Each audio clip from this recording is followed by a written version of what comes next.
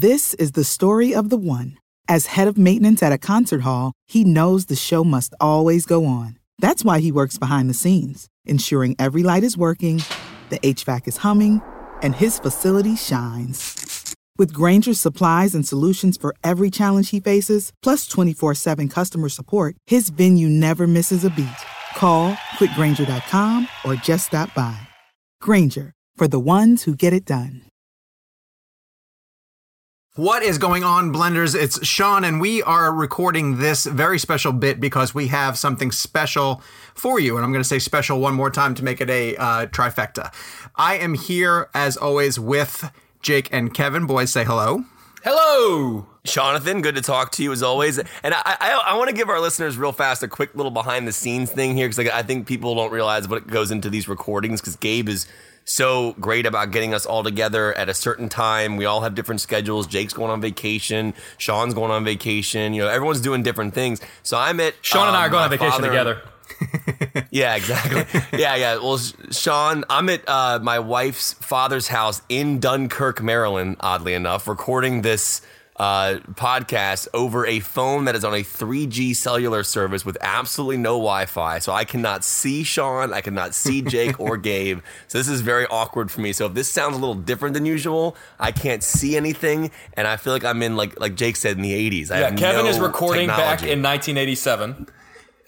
I have gone back to Stranger Things season 3. I'm in 1985, and that's where I'm at. But it shows the dedication that we have to the podcast, that we are getting together on a Saturday to record this bit, because as we promised to you guys, we have a spoiler-filled conversation with Jon Watts, the director of Spider-Man Far From Home. This is dropping on July 7th, which is an agreed-upon time that we have with Sony, when we were able to start sharing the spoiler talk that we had with Jon Watts. And literally, he would not open up about any of this stuff unless we agreed to hold it for as long as possible. It's not quite endgame level spoilers, but there are enough big things that happen in Far From Home that he was very hesitant to get into a lot of the stuff, and actually made a joke about how his heart is racing and he kind of feels like Kevin Feige is going to step out of a closet somewhere and tranquilize dart him in the neck.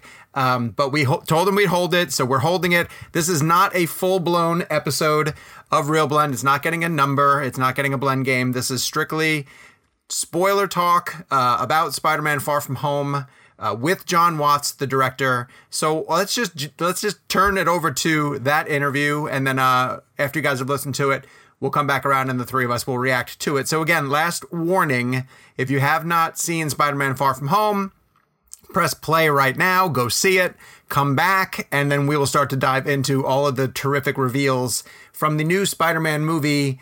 But until then, here's Jon Watts. This will be for our week after play, so sure. You can talk as freely as you want. We have no intention of ruining it. I still get nervous. My heart is like beating so fast right now. we did this. We did this with the Russos, by the way. We had exact same thing. They came in. We did this like half spoiler, half non-spoiler. When we were able to finally unload, like, and talk about Endgame, like, because it would just... It almost feels unnatural. It feels weird. Yeah. But we held it like Disney said, we had, like, we learned the whole thing about Iron Man's last line. It was crazy. All right, you guys. It's a totally mutual feeling, too, because I haven't got to talk to anyone about this movie either. That's exactly what we want. Yeah. So, all right, we are back with Jon Watts, the director of both Spider-Man Homecoming and, of course, the new Spider-Man Far From Home. This is part 2 of our conversation with him on the Real Blend podcast. This is the one you guys have been waiting for. This is spoiler talk, so we are going into this assuming that you have run out opening weekend to go see the new Spider-Man movie. If you haven't yet, please go away, come back later, go see it, because we're going to get into spoilers for this movie, of which there are a lot of really juicy things to discuss. If we didn't start here, we would not be rabid Spider-Man fans. How did you bring J. Jonah Jameson back to the universe and make J.K. Simmons part of the MCU? We knew we were going to reveal Spider-Man's identity at the end of the movie, and it had to be through the media somehow. And then you start talking about what is the main media in Spider-Man comics, and it has always been the Daily Bugle. And then so you start talking about what the Daily Bugle might be now, and then he started talking about J. Jonah Jameson, and it's like, it's got to be him. Like, there was never any discussion about it being someone else. Like, It's got to be J.K. Simmons. And the question was just, would he would he do it? Right. Seems like he'd been pretty vocal about wanting to come back and do it. It was an amazing meeting. We saved that to the very, very, very end because we wanted to keep it a secret and we didn't want somehow... I mean, none of us knew about it. No. If you can keep it from 3 professional reporters, that's pretty good. Yeah, we shot it in just like a conference room at Marvel with like a green screen setup. It was funny because it was the exact same setup that we shot essentially the kids' news from the beginning. Oh, really? Which I love those segments, by the way. Just a As a dad- guy that was in a high school broadcast journalism class, Yeah, you nailed it. man. Authentic. Yeah, it was just him and a desk and a green screen. And at one point, I mean, he just launched into it, and it was amazing because I was just watching the movie, and I asked him. I said, "Is this weird?" And he's like, "It's a little weird," but he just stepped right back into the role, and it was. I had goosebumps. I want to follow up on that because I find it interesting. I'm sorry, guys. No, please. No, please. That the first Iron Man ends with Tony revealing his identity. Yeah. Right. And it created a lot of problems for him. Yeah. In the MCU. And Peter's identity is always secret. Like that's significant to him. So why make this decision in the MCU to make his identity known? I thought there was a nice. It was a nice comparison to what happened at the end of Iron Man because for so much of Far From Home, we're having the world ask Peter, are you going to be the next Iron Man? Are you going to step up and be the next Iron Man? And he makes his decision, not to be the next Iron Man, but to be the first Spider-Man.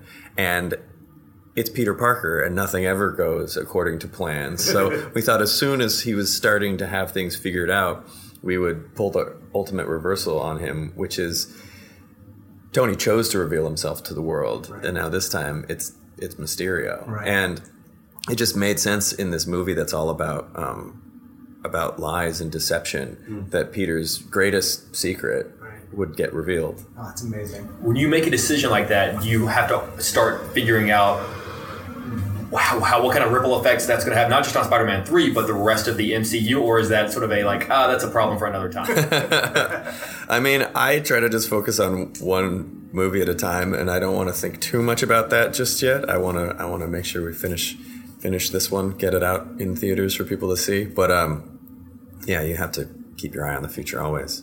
So one thing I really want to do is go back and watch the film again. And as we sit here, we've only seen the movie one time each. So in the stinger at the end of the film, the final stinger, we learned that Sam Jackson's character was actually a Skrull. Yeah, and it's Talos. Yeah, it was amazing, and I'm sure Mendelsohn came in to do that. It was amazing to watch that. So I was curious if maybe we could walk through a couple of scenes where you were giving us signs, like so there was a moment where I see Sam Jackson itching his eye.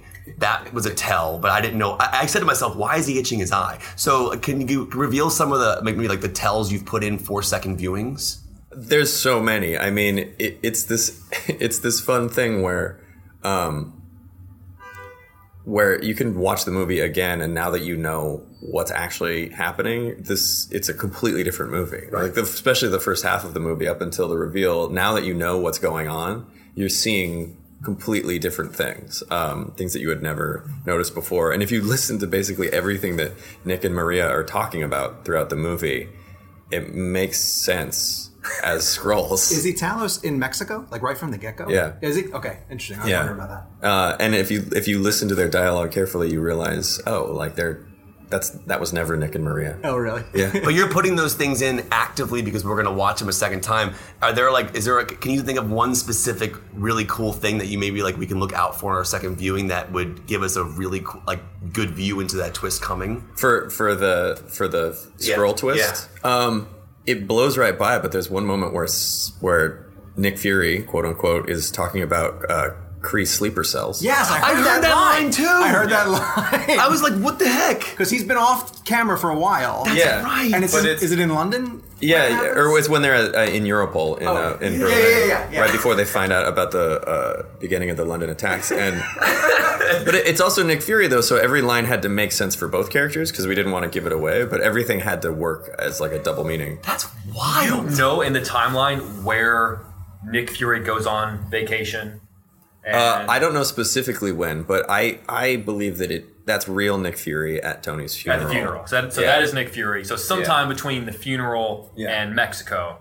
that happened. He took it break. And so when he says, "Bitch, please, you've been to space," that's Talos pretending to be Nick Fury. Yeah, and Nick Fury impersonation. Yeah, and Talos is good. You know, they're a shape-shifting race, so like they really know how to do a good job mimicking that stuff. So I would always laugh thinking about the conversation that they had, where Fury is like downloading him on what he has to do and what sort of he knows and what he doesn't know. Like there's this whole off-screen relationship. Well, especially because there were all these rumors that so many of the shots of Captain Marvel were Pulp Fiction references. Which the cinematographer said, Ben Davis said it was a coincidence. Yeah. Like Sam in the car, Ben drinking the milkshake. Oh yeah. Like, I've never seen that, but I could see like that. it's almost exact. If you put the side by side of Ben sipping the soda and then back to Pulp Fiction, it's like exact. Oh wow. Yeah, it's almost like exact. Yeah. Well, we did ours intentionally, so that's the difference. All right, so you bring up the multiverse, and it got a lot of people very excited. Yeah. But it's a bait and switch. Yeah. But what does that mean in terms of opening the door, or at least putting that word out there? Because I mean, Earth 616 gets mentioned. Like these are terms that are very important. People were giving me such a hard time about Earth 616, where they were like, "That's not the MCU universe. That's the comic universe." And I was like, "It's all bullshit. Like it's a con. It's a scam. He's just making up. He doesn't know." Is it how hard is part of your job just staying silent while people are flipping out in the comments section? It's nice. Like, I'm not sure I could do it. It's really fun. Like it's just like wait for the movie. You essentially are Mysterio. You created an illusion for us in that first. That's what all 30 movies minutes. are. Yeah, all exactly. movies are, an illusion. But I do. So about the multiverse thing, I mean, people were really excited about it, and we're not saying that there couldn't be a multiverse in this movie. We are saying that what Jake is saying, what Mysterio is saying in the movie, is bullshit. But there's something that I think about is that the fact that Nick Fury, who's actually Talos, completely believes this story about the multiverse makes me wonder. Now this is off book now, but like, does that mean that Talos is aware of some sort of multiverse? Right, Because it would make sense to him. Yeah. Now, do you know the answer to that question? No. This is fan fiction world for me. And I was like, well, he seemed to accept it. Yeah. A random question. That's great. There's a great moment in the film where a joke is made about a pay-per-view movie that Tom would have ordered. Do you know that, or Peter would have ordered? Do you know what that title was, or is it just a joke about him ordering a porn film or adult film? There were some. We always like to have some alts. Oh, yeah. I don't remember. That's a lie. Were they graphic? There were many alts. Just give us one. I can't remember. Were they Spider-Man puns? Like sex puns? We love good puns. No, I'm not saying anything. That was not John Watts. I've always been fascinated with, by nature of our job, sitting across from people who somewhere in their head have answers to massive things that would just drive the world nuts if they knew them, and I feel like we have that right. Like whenever you went for years knowing Infinity War secrets and Endgame secrets. Do you know any Phase 4 secrets right now? Do you know any secrets about what's to come? Yeah. He has to because he set it up. Yeah, there were things that you've set up in this film that we don't even realize that you've set up because of what's to come. Or you're just asking what do I know? Yeah, I mean I know some Phase 4 secrets. That's amazing. So this is the spoiler section, so it's okay. I can't spoil Phase 4. I'm only allowed to spoil my own movie. Isn't that crazy? We're sitting across from someone that knows things that are happening in Phase 4. Yeah, no, I know. That just blows my mind. I'm going to speak to Kevin. The answers are right there. Feige later, and he really knows. Yeah. I mean, that's having that. Yeah. But to that end, when we remember when Bart Simpson goes to the Mad Magazine headquarters on The Simpsons? Yes, I do. In New York, do you remember that one? Yes. And he looks in the door, and it's just it's exactly what you would expect. That's sometimes what it feels like working at Marvel. You're walking through the hallways, and you peek around the corner into a conference room, and there's all these tantalizing hints of what could come, and then someone slowly pushes the door. John's entire house it's like the Godfather scene. When we spoke for Homecoming, the intention at the time was to give him a film for each year of high school. And you're still on track for that. But because of Tom's age and everything too, does it feel like you need to get going pretty soon to do senior year? I think so. Before Tom has a mustache. Yes.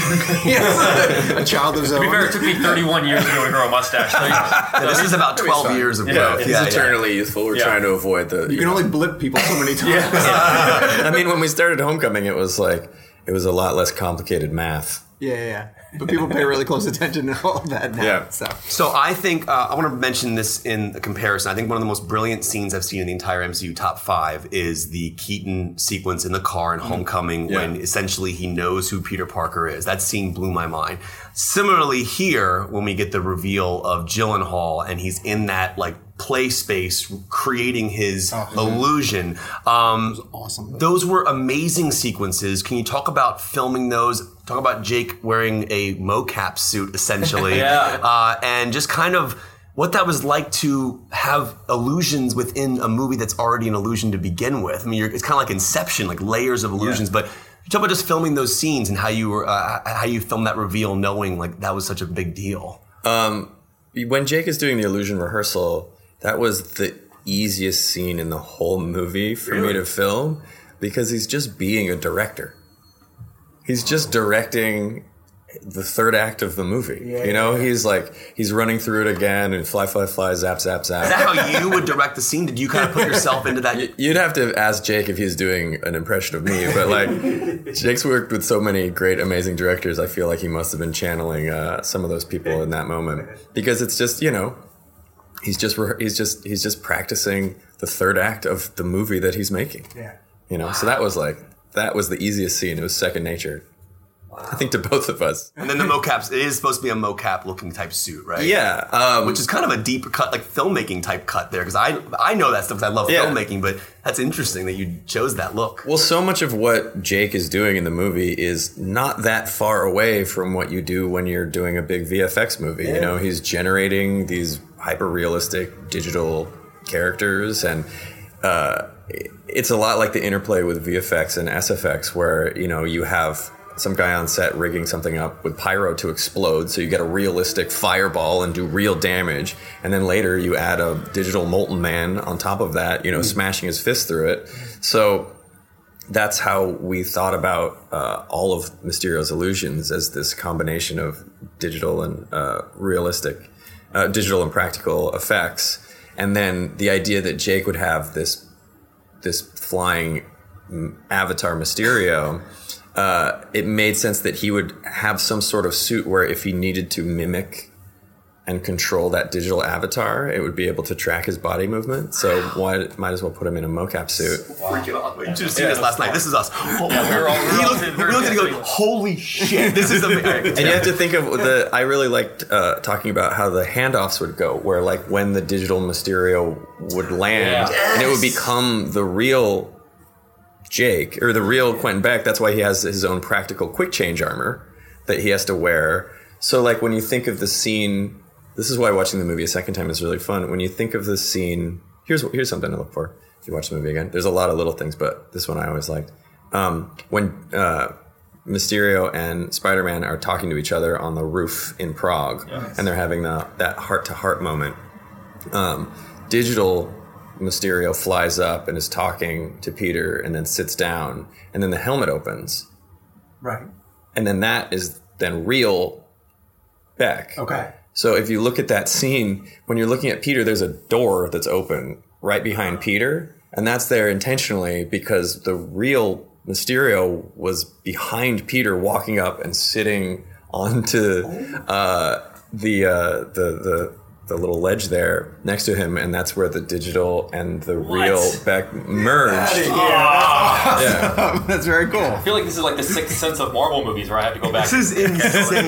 There's a lot of weird little things like that. All right, so we want to do one more? How much time? Oh, you can have one more question. All right, One more question? All right, It's all you, baby. All right, this is you. A lot of pressure, man. I Come on, know, pressure. so much pressure. I want to ask about Night Monkey, but I'll let that go, I guess. We're down to the Silver Age villains still at this point.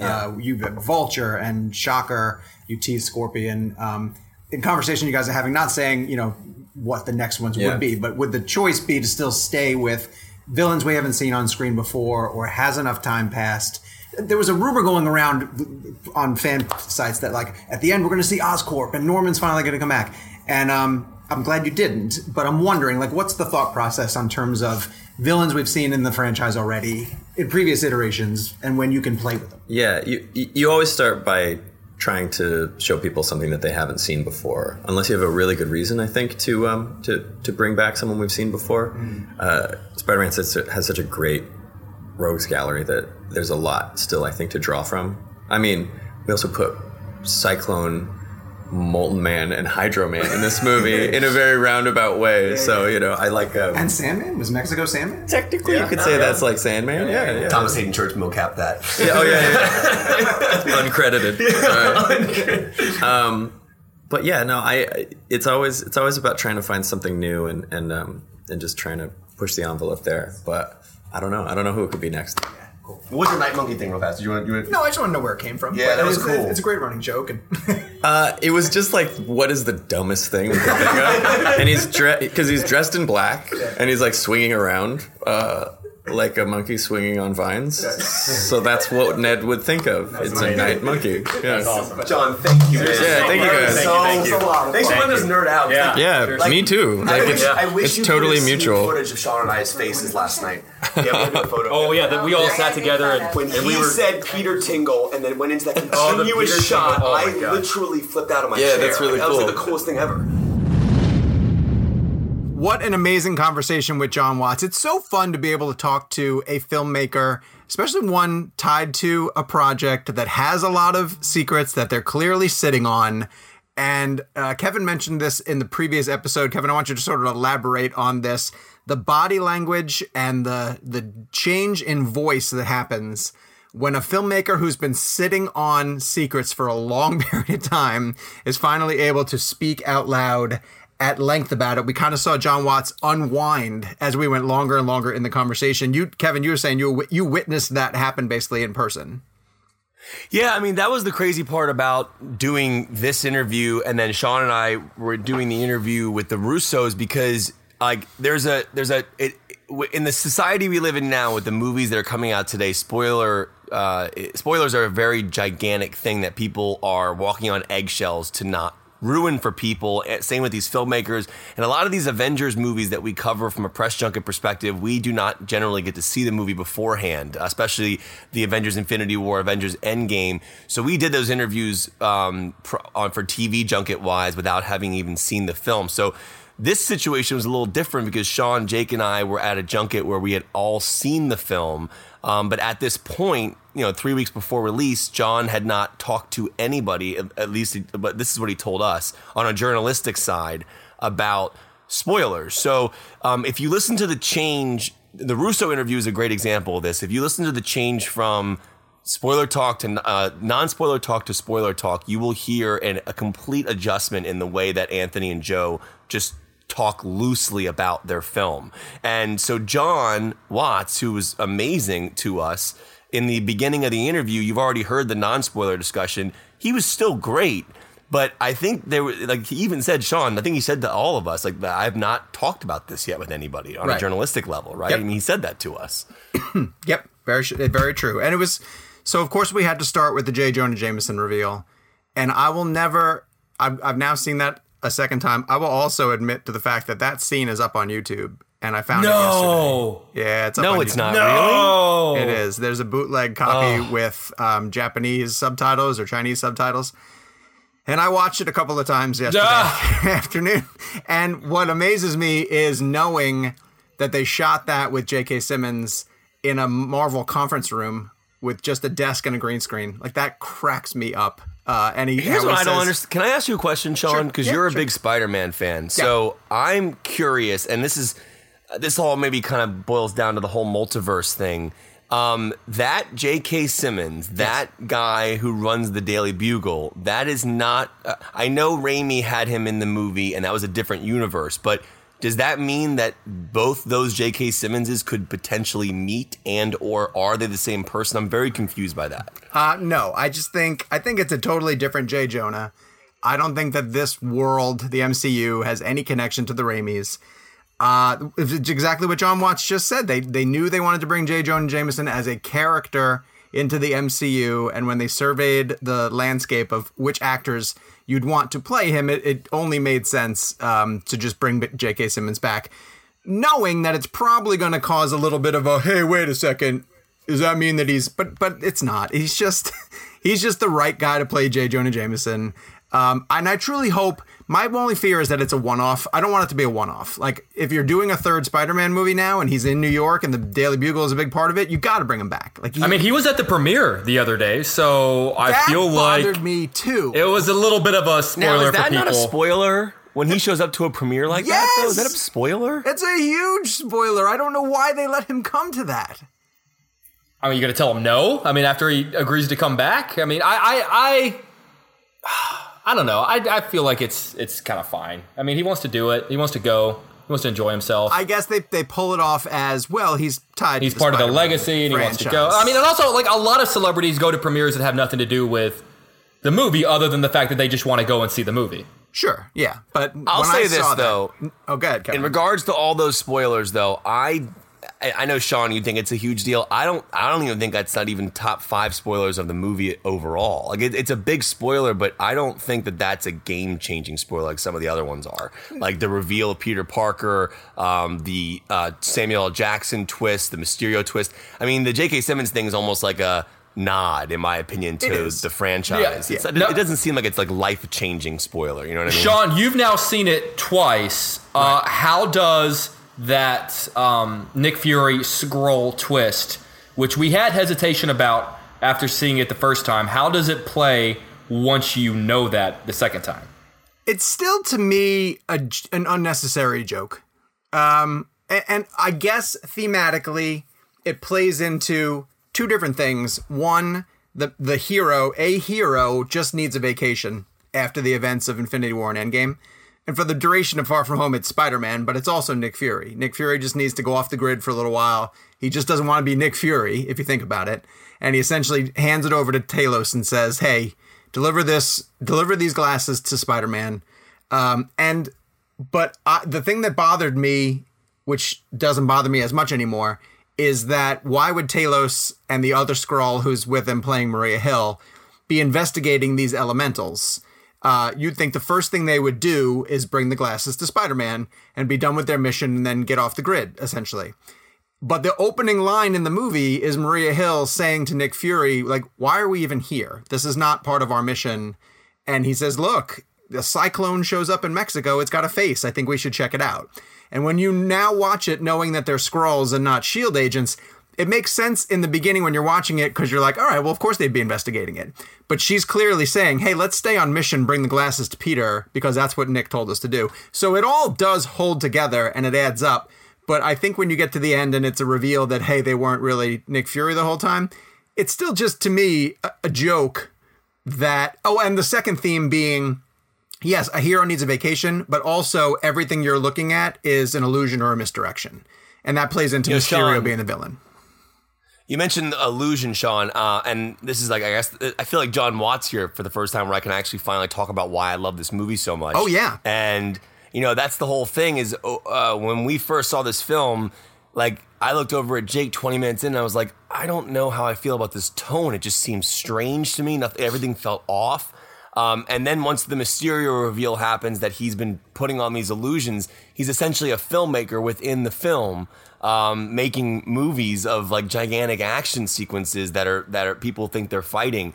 It just blew my mind. It was like a really cool concept for a villain. I loved almost taking a behind the scenes look at Mysterio's art form, like what he was doing. He was like having them speed up the action scenes. Like it was really fascinating to watch. So it kind of blew my mind on a level where I wasn't loving the film at first, and then I realized why I wasn't loving it, because we were being tricked. It was an illusion. I mean, think about the beginning scene of the film. That's all an illusion to lure in Nick Fury and Kobe Smulders' character. And then the idea of these action scenes. I mean, it was just kind of like a really interestingly, like really meta look into filmmaking. And I think that it's kind of cool. And I think we asked John, I'm not sure if it's in the interview that we just listened to that we have as a spoiler talk about, like Jake Gyllenhaal's character kind of being being John Watts, like being the filmmaker within that world. And I think that's a really cool concept. That to me, growing up, magic was, if you think about the questions that I ask it in interviews, they're very surrounding how'd you pull off this shot and things like that. So that comes from my love of magic and illusions. I always loved how magicians pulled things off. I always wanted to know how they did it. So to have the illusion element within the action of a Spider-Man movie, that's why it became my favorite Spider-Man movie of all time. It's so well done. So I was able to talk to Gyllenhaal after he told us, after John Watts told us that he thinks Jake was channeling a filmmaker, a specific filmmaker. Yeah. And Jake Gyllenhaal laughs and he admits that he was. And I asked him, well, can you tell me who it was? And he said, no, I can't tell you who it was. So Do you think it was Denis? It might have been Denis. I got to go back and check and say, I don't even know who directed his Fincher? Prince of Persia. I mean, he could be Prince of Persia director. Like, I'm thinking it's like a big tentpole director, like an Emmerich or some such. Oh, Jake Gyllenhaal worked with Emmerich on The Day After Tomorrow. No, that's true. So I kind of envision it as more like a blockbuster type guy. Yeah, he's worked with a bunch of people that it very easily could have been him mimicking. But I think if it was a cool director, he would have name dropped him. Interesting. If it's someone he's a little bit embarrassed to say that he was mimicking. Oh, I see what you're saying. Yeah. I see what you're saying. Yeah, but I also like the idea that Fincher, like I remember talking to Gyllenhaal for this film, and it is pretty insane to think about how Fincher was kind of locked into the MCU early on with having Ruffalo and Downey and Gyllenhaal and Zodiac. And, but yeah, it is fascinating. Like, and also one of the cool things about Mysterio is he's wearing kind of an homage to a performance capture suit that we all know and love. Jake and I wore one when we went to New Zealand to go to Weta. We did. So yeah, I just thought it was kind of cool. I don't know. For me, it was like there was something. And when he goes into Peter Tingle, that one shot into the dark space and then catches the bullet. I mean, that stuff to me, that is the best action Spider-Man has ever been involved in.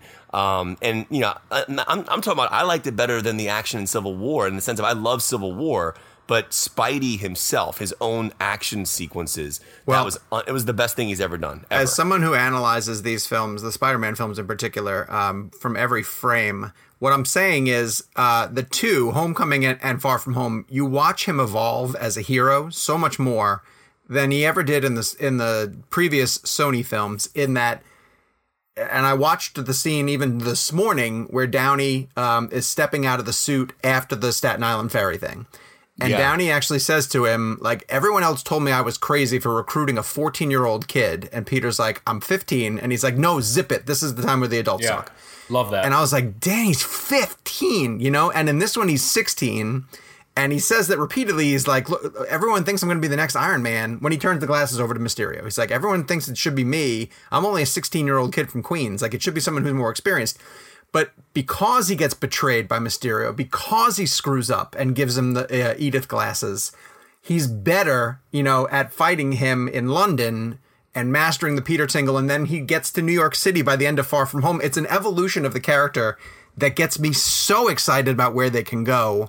And then you do this. I know you say that the Jonas Jameson thing was like a nod. The J. Jonah Jameson thing is a nod. But it's not just him showing up. It's the identity of Peter being out there now. Everybody knows. That's the moment. Everyone knows. That's the moment. And also, how does that affect the Avengers moving forward? That's a great question. Because, well, the one thing we talked about with John, and then I was able to bring it up with Feige also, is that how I thought that I'd love to hear that interview sometime. I'm gonna have to play it for you over my phone, apparently, because it's not gonna make the airwaves of a Real Blend podcast. They both said, I said to each of them, hey, this mirrors, you know, the end of Iron Man, where Tony stands in front of the media and reveals his identity. And they both said that for Tony, it's a choice, and for Peter, it's foisted on him essentially by an enemy, and that they're really excited to explore how that affects Peter in different ways than it would have affected Tony when it happened to him in Iron Man 2 and 3. So I think the most fascinating thing about Spider-Man, and I think Raimi captured this really well with Tobey, and I think that it's even captured better here. And I know this is not, I'm not like saying anything new here, but to me, the best thing about Spider-Man is that childlike innocence of somebody who wants to actually live a normal life, but he loves the idea that he's part of the Avengers group. But I mean, he does also want to be with MJ. He also wants to be able to go off and have a trip without having to fight bad guys. And I think one of the cool things about Far From Home, they really hone in on that aspect of that struggle, that internal struggle that Peter's having. And I think, to me, that coupled with him dealing with the loss of Tony Stark and all that, like it's emotionally a very fascinating movie from that regard. And then you couple it together with all the illusion stuff with Gyllenhaal, and it just, like, to me, it was just so well rounded. Well, and I think it's just a fascinating structure for a film. There's two scenes in this movie that feel like tremendous Spider-Man scenes. One is when MJ asks him to share opera glasses, and she says she's going to hold a seat for him. And when you were a teenage boy who liked a girl and she wanted to sit next to you at a school class event or some such, like, your heart was just fluttering, right? But Peter's got to leave. He has to go because Nick Fury's telling him to get into position. And that's the dichotomy of Spider-Man. Like, his responsibility is always going to be, no, you got to go fight the bad guy, even though this girl that you're borderline interested in is finally showing interest in you. And he has to leave that moment. I love that moment. And Holland sells that so beautifully. Also in the tulip field, after he's just had his reality completely rocked by Mysterio, and Happy shows up, and Peter doesn't know if it's really Happy or not, right? And it leads to a joke about the adult film, like, oh, you rented an adult film when you were in Germany. But Peter's fear of that, of just like, am I really seeing you? Are you real? Because I just got completely tricked by a villain, and I don't know what's real anymore. Those are great, great character beats. And Homecoming had a lot of them, but those are the ones in Far From Home that stand out to me, of like, boy, Marvel just gets Spider-Man. The reason I love Far From Home, though, is primarily because of Mysterio, though. Yeah. Like, I think he's one of the coolest, I guess we can say it now, villains that I've seen in a superhero movie. And again, I get that maybe it's a little biased on my part because I love illusions and magic, but there was just something so uniquely interesting about his character. Like, we've seen so many gigantic CGI fights, but the reason why this was CGI is because it was all made up. And I think that's kind of a cool, I don't know, it just really kind of, it was fresh. I had never seen anything like that before in a superhero film. It was interesting. All right. Well, I want to know what you guys think about Far From Home. Obviously, hopefully you've made it this far because you were able to see it. So head over to our social channels. Let us know. Let us know what you thought about the interview. Obviously, we love doing interviews with filmmakers like this when we get to go to junkets. It's so much fun when the three of us are all together. We're also going out of our way to try to get more people onto the Skype channel and promote films that are in theaters right now. We love getting... I think they're better in this format, and I want people who are listening to this to sort of weigh in. You can weigh in with a review. You can weigh in on the social media channel.